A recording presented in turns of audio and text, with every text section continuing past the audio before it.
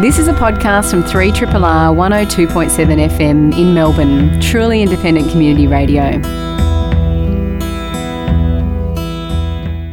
We welcome you to Bite Into It, where we talk technology, detention in strange embassies, machine learning, all the fun stuff that you need to be thinking about on a Wednesday night here in Melbourne.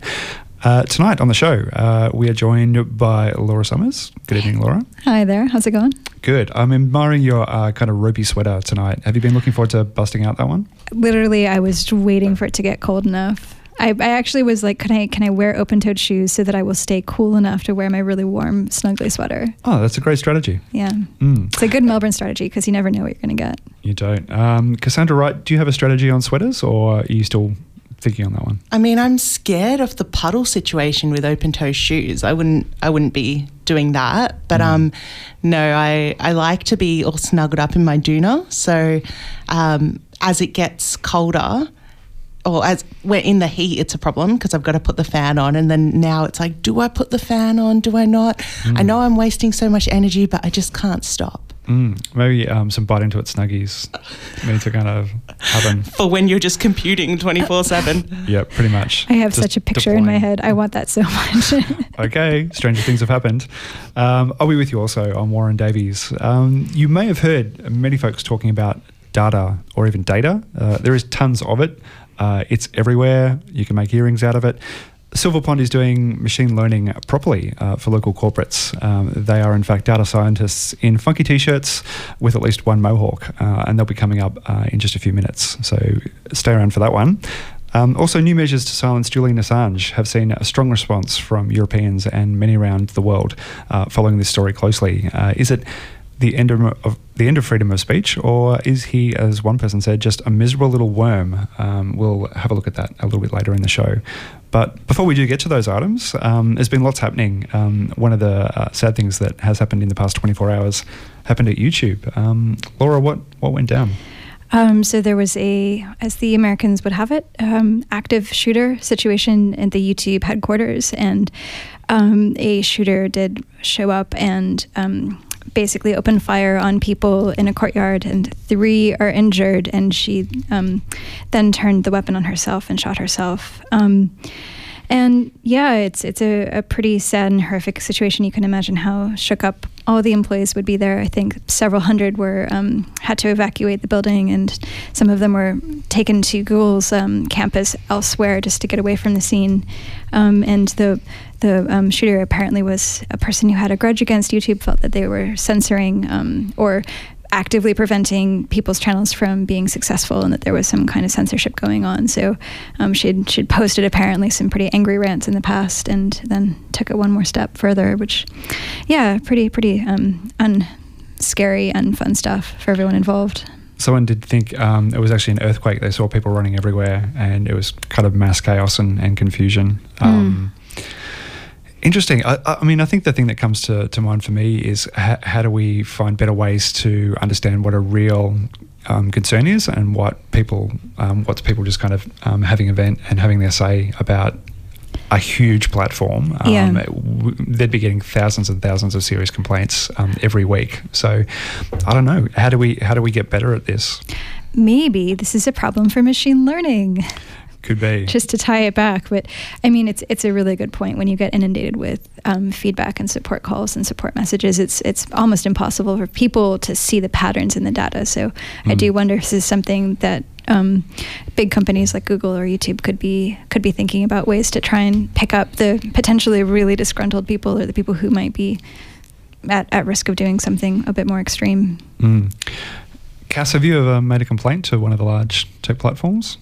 Not really, except when it comes to reporting someone's content, or, trying to flag that. And it is surprising how, sometimes things that you think, oh no, that will definitely get flagged, or this is definitely an issue, why aren't you standing with this? And we've talked a few times about how companies like Facebook and Twitter and Google have lagged behind on like privacy or harassment and that type of stuff.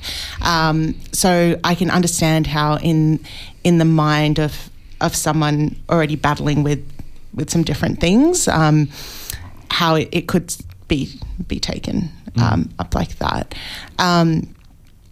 Also, but I think the issue here is that the majority of people are not going to do that, you know.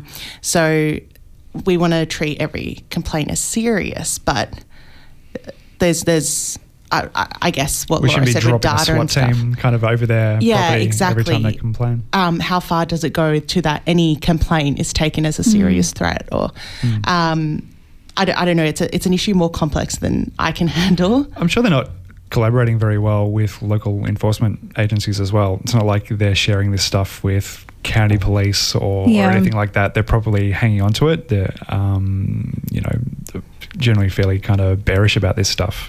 And to be fair, like, I'm not proposing that they try and move us towards a Minority Report type of situation. Like, we shouldn't be trying to determine what crimes will be committed. But yeah, I guess like the challenge for big tech companies that have a lot of people talking to them, and some of them are just angry, but maybe, you know, have like other things going on in their lives, and like they're just disproportionately angry versus people that may be having something else going on that's quite serious. It's how do you pick like that out of the noise? Like how do you find out and maybe like think about how to respond to that appropriately? I'm pretty angry about the autoplay feature on a lot of their products. It's pretty awful. I don't know. I'm gonna take it to the next level. Please don't. Just a reminder, though, that if there are any feelings or issues that have been brought up from this situation, Lifeline is on call 24/7, and the number's 13 11 14. One of the other things that has been getting people angry is extensions for mining cryptocurrency. Google have actually gone to the extreme lengths of banning cryptocurrency mining extensions in the Chrome store. It was a kind of fairly big thing last year that if you just wanted to tap into your CPU processing power, you could just add an extension from the Chrome store, or so you could do some crypto jacking. Unfortunately, there's a lot of nasty stuff going on in some of these extensions. So, according to a new post at the Chromium blog, cryptocurrency miners will no longer be allowed on the platform. Around 90% of all extensions with the mining scripts that developers have attempted to upload to the Chrome store have failed to comply with policies. There's a sweet little graph there showing people's CPU activity before and after loading the extensions. To be fair, I think the concern is not people choosing to mine currency with their CPU. The point is that some of the scripts are like actually jacking their CPU power without their consent or knowledge. And so you get that effect where your computer is like whirring and it feels like it's about to take off and you're like, what's going on? Well, you don't get anything for free anymore. This is true. But yeah, from what Google was saying, they were allowing cryptocurrency add-ons that explicitly said this is the entire purpose of the add-on, but what was happening was that people were just shoving it in with other stuff, or hey, have this free cool extension but we'll take over your computer. Yeah, like into an ad block or something where you're like, I do want this feature, and then they're just like, also quietly we're going to use your CPU power a little bit, okay? One of the better things in terms of cryptos at the moment is South Korea. They've been big supporters of the blockchain movement generally. And Seoul's mayor, Park Woon-soon, is discussing the city's plans at the moment to launch what they're calling the S-Coin, which is, I guess, kind of like a civic currency using blockchain technology. So things such as public transport and payments through the city and so forth will actually take place through this so-dubbed S-Coin. I'm not sure I really like that. There's a big thing around these currencies that they just don't seem to get the names right, do they? Yeah, I'm not sure I like it either. It's sort of, S-Coin is a bit, I don't know, it has some implications that maybe I won't say because this is polite radio, but yeah. Kind of thing that Gene Hackman would come up with in a Superman movie. Yes. Like, we will take all the S-Coins. Oh, I mean, also like there was Putin and crypto ruble, right? Like that's also got a very super villain-esque kind of vibe.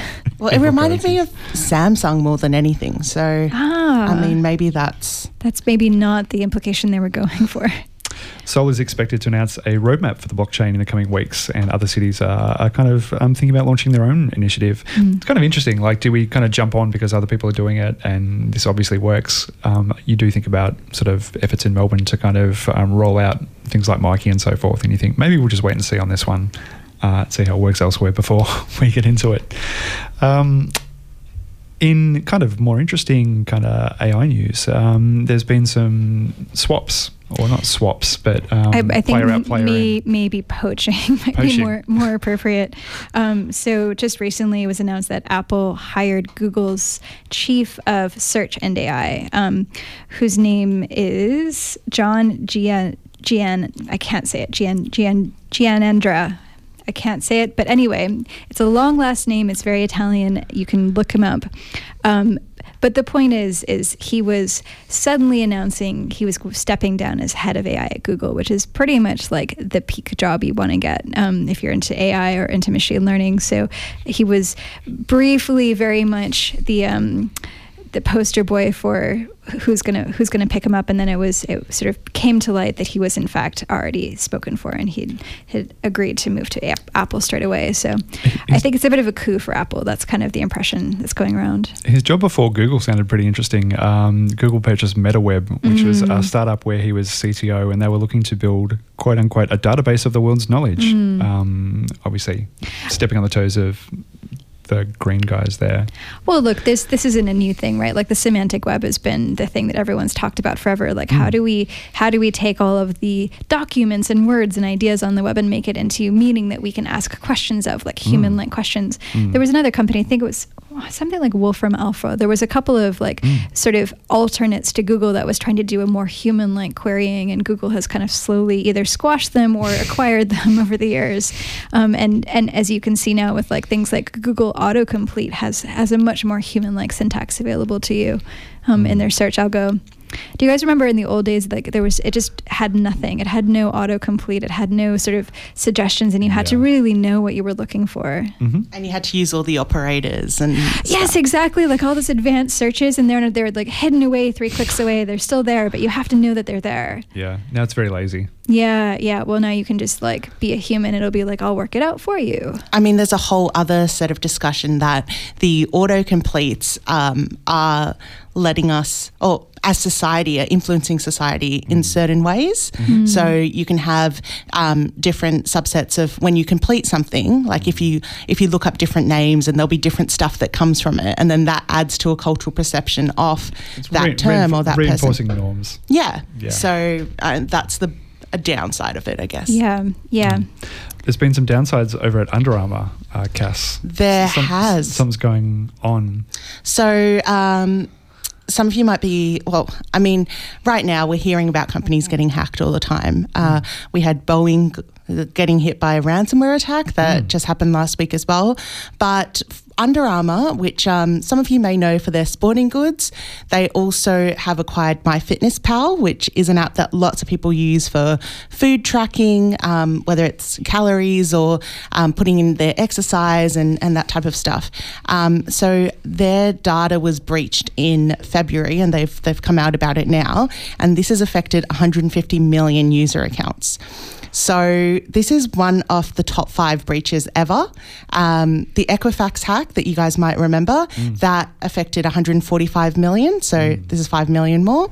And only larger breaches are like Yahoo in 2013, or adult websites. That was Friend Finder Networks, if anyone knows about that. That was in 2016. So the breach occurred in February. They've been notifying people at the end of March, which is it's a much faster turnaround than we've seen before. We had companies, waiting a year for that. The stolen data is usernames, email addresses, and scrambled passwords for the app and its website. So on the bright side, Under Armour had a system in place to protect things like addresses, birthdays, and payment info from being taken, but a lot of that can be gleaned from email addresses now. And there could be a lot of people that use their same username and password for MyFitnessPal with other things, unless they're incredibly embarrassed about the amount of food they consume and have a different username on that. Not pointing fingers at myself here, but yeah, it is an issue because so many people are using the app, and we are seeing more and more hacks. But then I don't know. I also am not surprised anymore, and I'm like, all my information is probably public anyway. So should I still be worried? I do feel a little bit for them. There was this kind of quaint little Baltimore company making fitness stuff. They acquire a large data-centric company. You can imagine a meeting just like one Tuesday morning. You know, build that company that we bought the other day. We lost it all. Oh, yeah, because Under Armour's quaint. When you see people rocking Under Armour, you're like, oh, that's so rustic. No, but it wasn't exactly. It wasn't exactly Google, was it? Yeah, no. True. But anyway, interesting. It is 7:18. You're listening to Bite Into It on Triple R on a Wednesday night. It is 7:23. You're listening to Bite Into It, and we are now joined in studio by a couple of lovely humans to talk about a project called Silverbrain. Silverbrain is doing good things with data and machine learning. Susie and Noon, thanks for joining us in the studio tonight. Hey, thanks for having us. Hello. So, Silverbrain. Is that a spin-off? Do you guys have like multiple businesses, multiple names? Are you kind of like cooking these things up each night? What's Silverbrain? Largely, yeah. There's two businesses. There's Silver Pond, which is kind of the consulting company, and there's Silverbrain, which is this machine learning as a service product. And tell us a little bit about Silver Pond then. What do you guys do each day? What's a regular day at Silver Pond? Yeah, I don't think there is such thing as a regular day at Silver Pond. We do a number of projects with local businesses as well as international companies. We're really keen to help people understand what machine learning is and how it can help their businesses. So there's the consulting piece, as well as we're developing Silverbrain and making that a lot more accessible, and we do a lot in the community as well, so we're pretty active in the local meetup scene with functional programming, MLAI, as well as things like Melbourne Knowledge Week, White Nights, and just sort of trying to spread the AI love. Great. Laura, have you come across these guys before? Do you know a little bit about Silver Pond? I might know a little bit about Silver Pond. I should admit I have a conflict of interest. Silver Pond is actually the home of, until recently was a place that my partner Andy Kitchen was at for a long time, and so I know Noon, for instance, from when he was living with Andy, and from the two of them talking smack loudly. I used to hear them coming over to their place, I could hear them talking shit and just laughing really loudly. But yeah, no, Silver Pond is they've been around. They've been doing things from apps and kind of classic web development and into functional programming and now into machine learning. They've been doing lots of cool tech things. And you guys are also doing workshops, right? You're trying to make learning this stuff a bit more accessible, especially to people from diverse backgrounds, which is pretty great. Yeah, we've been doing the deep learning workshops for about a year and a half now. So a lot of people would, there are some great things you can do online and tutorials and whatnot, but we found that was a real need of having experts such as Noon in the room, being able to guide you through, and got those coming up too. So tell us, we're here to talk about poaching and how an algorithm can tell you whether someone's trying to kill some wildlife on your reserve. So tell us about that. How did you meet these clients, and how did they present this problem to you? Yeah, I'm actually not 100% sure how we met them, but they're from America. They're in Colorado, and they had a lot of webcams looking at their parks. And they would get photos of animals and people, and they largely just wanted to know when a person is walking around in one of these wildlife parks that they have in South Africa. And they had tried a few off-the-shelf solutions before they went to you guys. So can you talk about what the challenges were that weren't being met with those other solutions or other tech? Yeah, so they had tried machine learning before, and there are off-the-shelf solutions. So they had tried them, but they have a very sort of unique case. Their cameras are out in the field. They're not always at high resolution. They're at weird angles. They're taking pictures at night and with moving objects. So there was a lot of complexity in the images, and the images weren't perfect. So the off-the-shelf solutions weren't quite trained to detect that.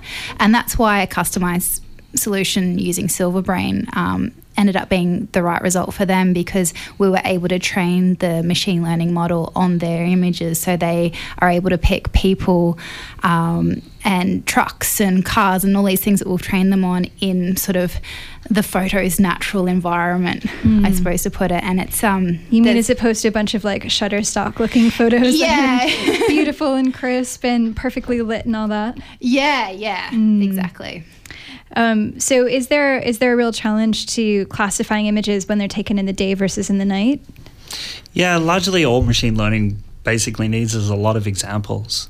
So I think probably one of the main challenges is there just tends to be less movement photos taken at night.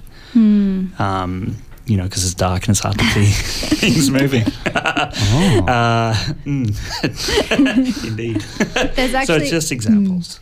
There's some really cool examples that we've been able to fish out where, if you gave the photo to a person, you'd barely even realise that there is a person there, because it's, this blurry movement that kind of looks like a ghost. So the machine was just able to train so much and, learn to detect that, which is really cool. What were some of these false positives and false negatives from the off-the-shelf stuff? Like, how bad was the stuff coming back? It was not great. I think largely, as Laura joked, it actually only worked pretty well with people if it was brightly lit. They're standing in the centre, largely looking at you, waving. Hi, I'm a poacher. That's right. Poachers don't typically stop, stare into the camera and wave at you. So that was a main problem. Yeah. And like, how is your technology different? Or I mean, what can you tell us without sort of giving away your IP? What made it better?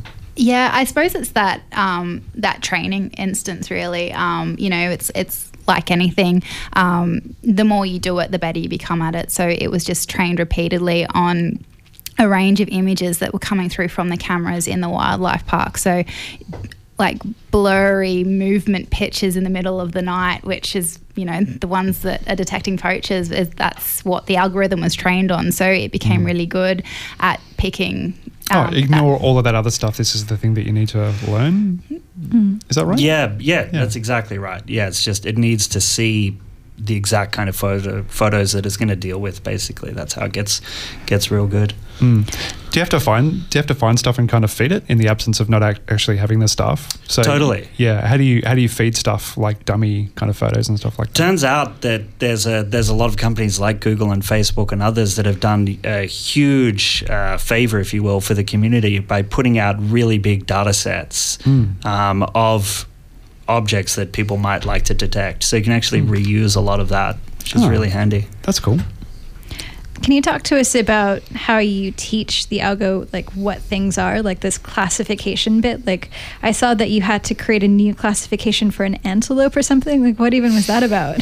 So that's all about sort of setting aside in the image what it is you want the algorithm to learn. So for WPS, they had all these images of all different types of animals, as well as just general wildlife park. So, trees and grass and that kind of thing. So what you do is we've got an annotation tool where you sort of point out in the image that this is a zebra, this is a person, the different objects that you want it to learn to detect.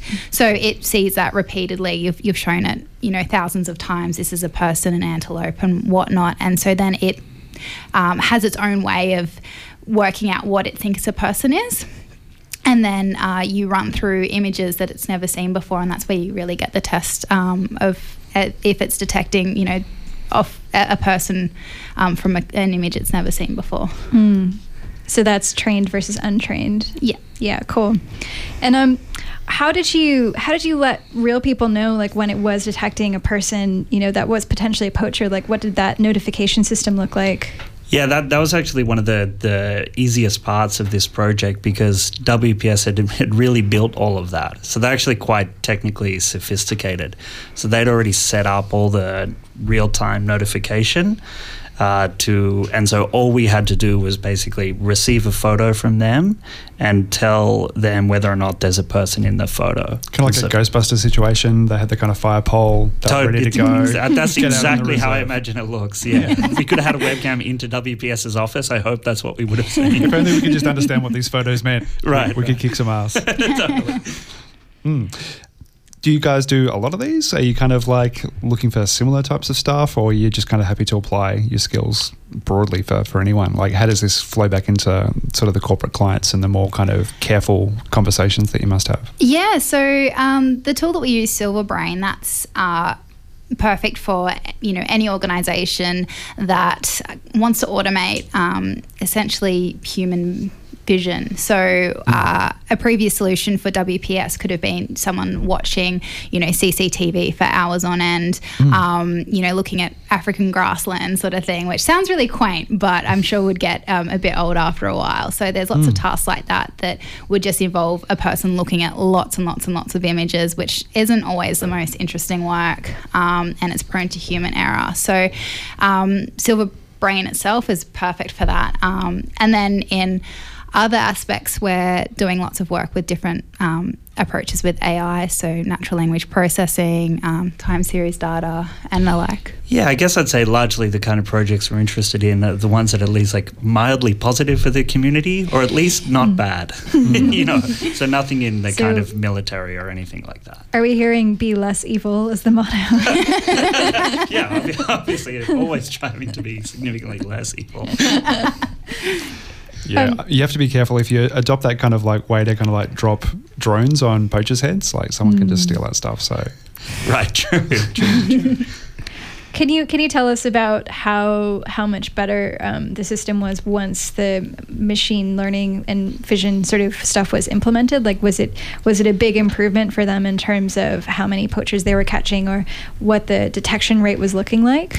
Yeah, so the big sort of metric that shows the change there was how it detected people. So before using Silverbrain, they had about a 40% success rate with detecting people. So that was with, the volunteers receiving notifications and alerting the park rangers that there was a person there and getting that done timely. Silverbrain brought that up to about a 70 to 80% detection rate. So that was really good, and by increasing that as well and the successful detection, they were able to detain poachers within the first week. So they caught 2 poachers after purely automated Silverbrain system. So that was really exciting. Did you get a T-shirt on the poachers? That would have been great. That would have been amazing. I totally next time. In my head, I just heard like the Bad Boys theme cop music, but with like poachers, what you gonna do? Because AI is coming for you. Right. Right? Yeah. Email Will Smith. Right. You should get on that straight away. Yeah. Do you have kind of common questions and things that people are looking for from you guys? Like, see how that's great. We'd also like you to help us kind of figure out how we kind of move stock from here to here, or how do you kind of keep it interesting and keep the jobs kind of fun and good? Oh, wow. Yeah, okay. Two solid questions. I think the one kind of question we get from people that I find interesting is they see it working for a certain set of images, like you can detect people, but what about cats? And my general answer is like, you show me a photo of something, we can detect it. Doesn't matter what it is, largely. And yeah, I guess by keeping things fun and interesting, we tend to try and work on some creative projects that maybe are unfunded as well as the funded projects. You were telling us about a creative fun project that's coming up for Melbourne Knowledge Week. See, did you like the segue? Love it. Brilliant. But yeah, it's actually really interesting. I've gotten to have a bit of a play with this in progress. So it's a fashion machine learning imagination thing. That's exactly how I describe it. Why don't you unpack that a little bit for people who aren't inside my head? Yeah, so I kind of call it a fashion exploration tool. So the idea is, suppose you're a fashion designer and you want to think up new wacky clothes, right? Maybe you could just draw things on a piece of paper. Or alternatively, the idea is maybe you could build an AI kind of collaborative tool that works with you to invent new things that you may not have otherwise thought of. So this is a tool that we have built. I feel like Kanye is like listening really intently right now. Yeah, it's all about shoes. It's mad for shoes. It loves shoes. So this is a tool we've built and we'll be showing on at the Melbourne Knowledge Week, the 13th of May. And will like randos be able to rock up and have a play with this thing? Exactly. We've built old school joysticks. They're red. You can click them. They make a super satisfying clicking sound. So come along. That's the idea. We're in the meat market on the 13th of May under the Future of Fashion Day for Melbourne Knowledge Week. So it's going to be a really interesting day with RMIT sort of the headliner as such. They're doing lots of really cool things there as well, and we'll be in there too. I would be so into that. There'll be stuff like wearable tech too, I bet. Like those clothes where there's microsensors like sewn in, or like little LED lights. Yeah, the LED lights. There may be an LED shirt or two. Who's to say? So exciting. There's a whole YouTube rabbit hole of people who sew in those little like micro LEDs, and then you can program them and put like sort of conductive thread along to light them up, and it's pretty crazy. I was just going to do a little nod to where people can find you, but we rarely do this, but you do have opportunities at the moment. So I noticed on your site you are looking for software engineers.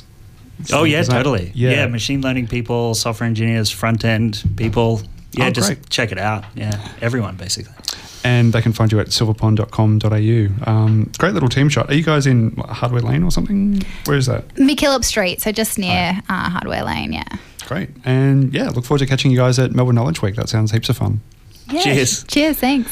If you are interested in technology and freedom of speech, you would probably be across the ongoing story of Mr. Julian Assange. He has made the news recently with some, communications to the world through social media, and it has provoked a response from his captors and also from the, community following this story around the world. Laura, there's been an open letter that's been written to his detainers. What's the background to the current situation here? Well, so if you haven't been following along with what's been happening with Julian Assange, he's been isolated at the Ecuadorian embassy in London, and he's been there for a number of years now. I want to say 5 or 6. Yeah, 6 or 7 years. Yeah, 6 or 7. Okay, so clearly I'm not well briefed.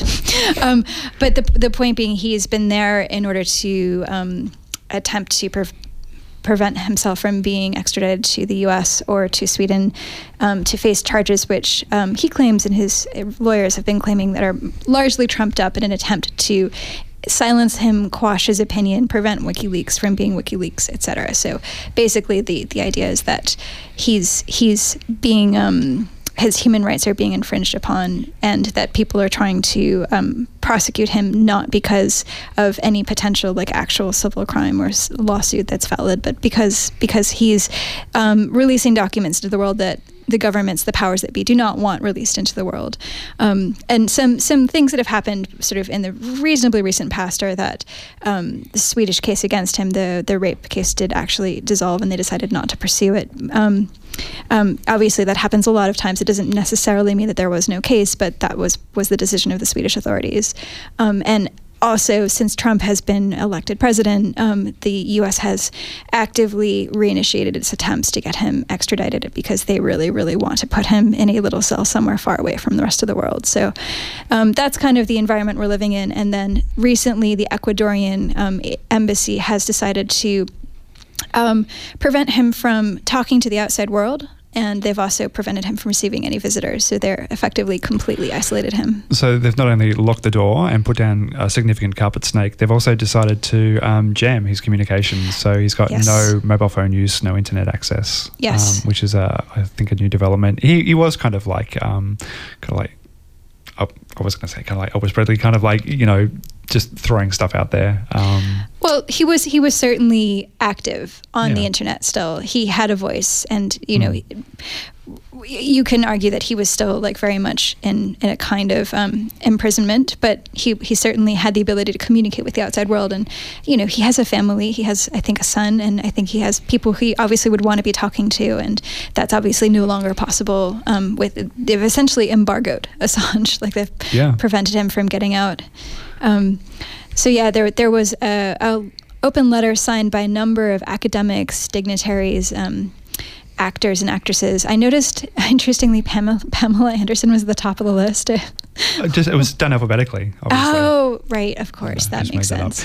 There was some commentary about the reason for the moves. Under its previous president, the Ecuadorian government stood against bullying, and the United States, he was granted asylum. But today, under pressure from Washington, or I think yesterday, I guess, from Washington, its collaborators and other governments decided to gag him because it was putting at risk good relations between Ecuador and the UK, EU, and other nations. So kind of bowing to political pressure. But sorry, anyway, the letter, let's talk about that. Yeah. Well, essentially it says, we call on the government of Ecuador to allow Julian Assange his right of freedom of speech. And it's signed by a number of people who you probably recognize, Noam Chomsky, Pamela Anderson.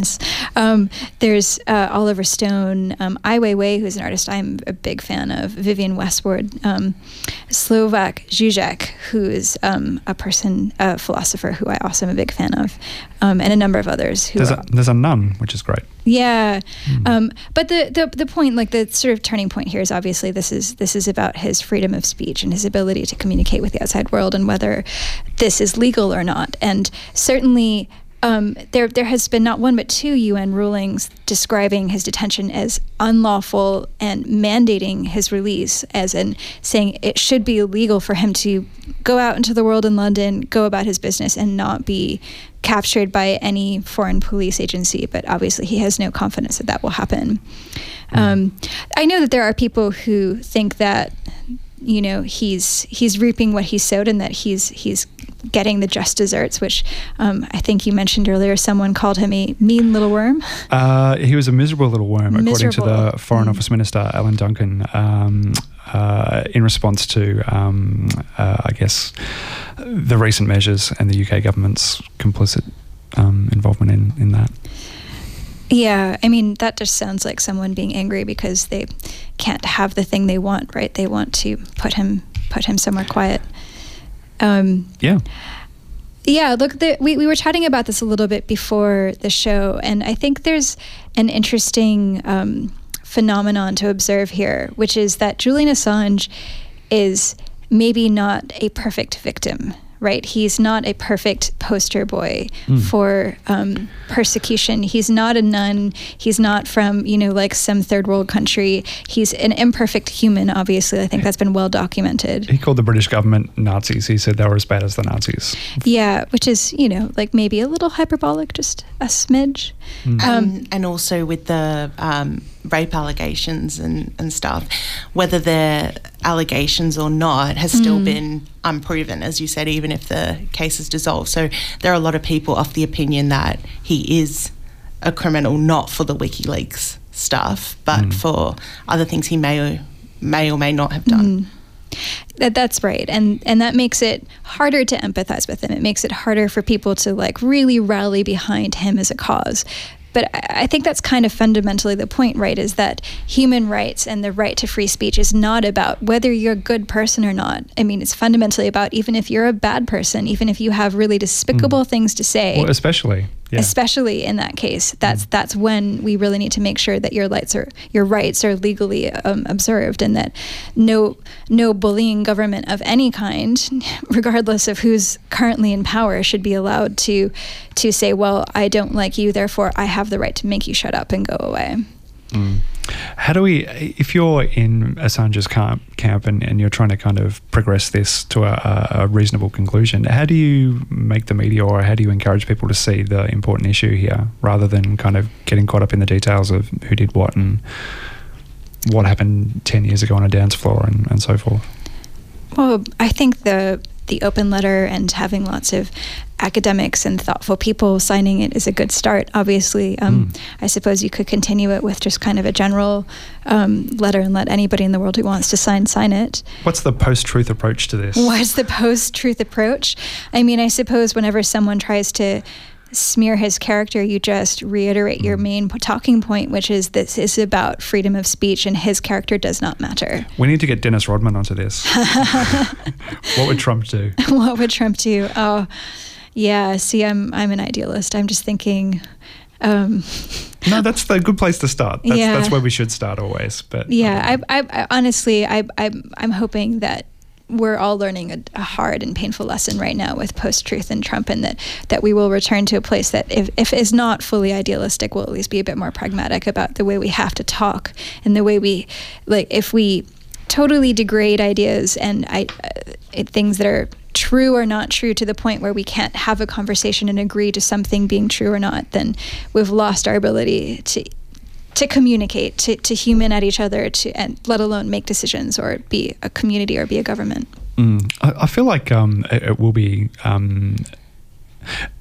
almost like anticlimactically resolved in the next few years. Like there'll be a change in sentiments and how we sort of view our borders and politics and kind of freedom of information. And I don't know, maybe this will just seem like an aberration and kind of like a bad dream that we had for a little while. And a sad little chapter in our evolution towards being evolved and enlightened human beings. Yeah, sure. I mean, it's not linear progress, is it? Like you have to kind of go sideways and, you know, rethink things and decide that's actually what we really want. And, this person has just confirmed that we really need these things and it's really important. Maybe it's important to the progress overall that you kind of take those little steps and ponder it. It's a good point. I mean, I've been wondering if the idea of national identity is going to dissolve in the next couple of decades. Like, it does seem like a quaint and kind of totally unrelated thing to the way people live their lives in the modern world. I mean, even the idea of an embassy is a bizarre thing, right? It's like a tiny little piece of land that actually technically belongs to another country.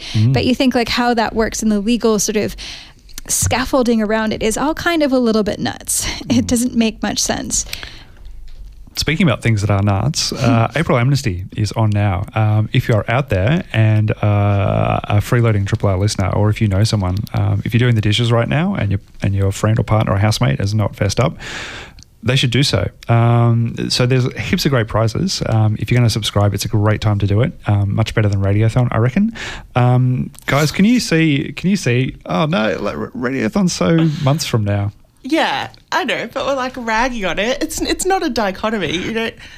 Anyway, either or. I'm sticking by it. April Amnesty is the way to go. Guys, are there some good prizes? Anthony Carew also waving out the front. No, he's in. That's great. What are some of the good prizes up there, do you reckon? There's lots of fun little things that you can get. There's a VIP pack to the Melbourne Writers Festival, which is 2 tickets to the exclusive program launch, 2 tickets to the festival opening party, and a festival 5-pass pack. And, you know, there's always lots of interesting intersection with tech stuff going on there. I'm really into the Mount Zero olives. It's a year's supply of virgin olive oil, and I eat that stuff by the gallon load. It's around the other side, Warren, if you were looking for it. But I love Mount Zero. Just a little shout out, and their olive oil is delicious, and just not having to pay for it sounds amazing. So that's a great little prize and very practical if you're into salads and soups and pastas and all that good stuff.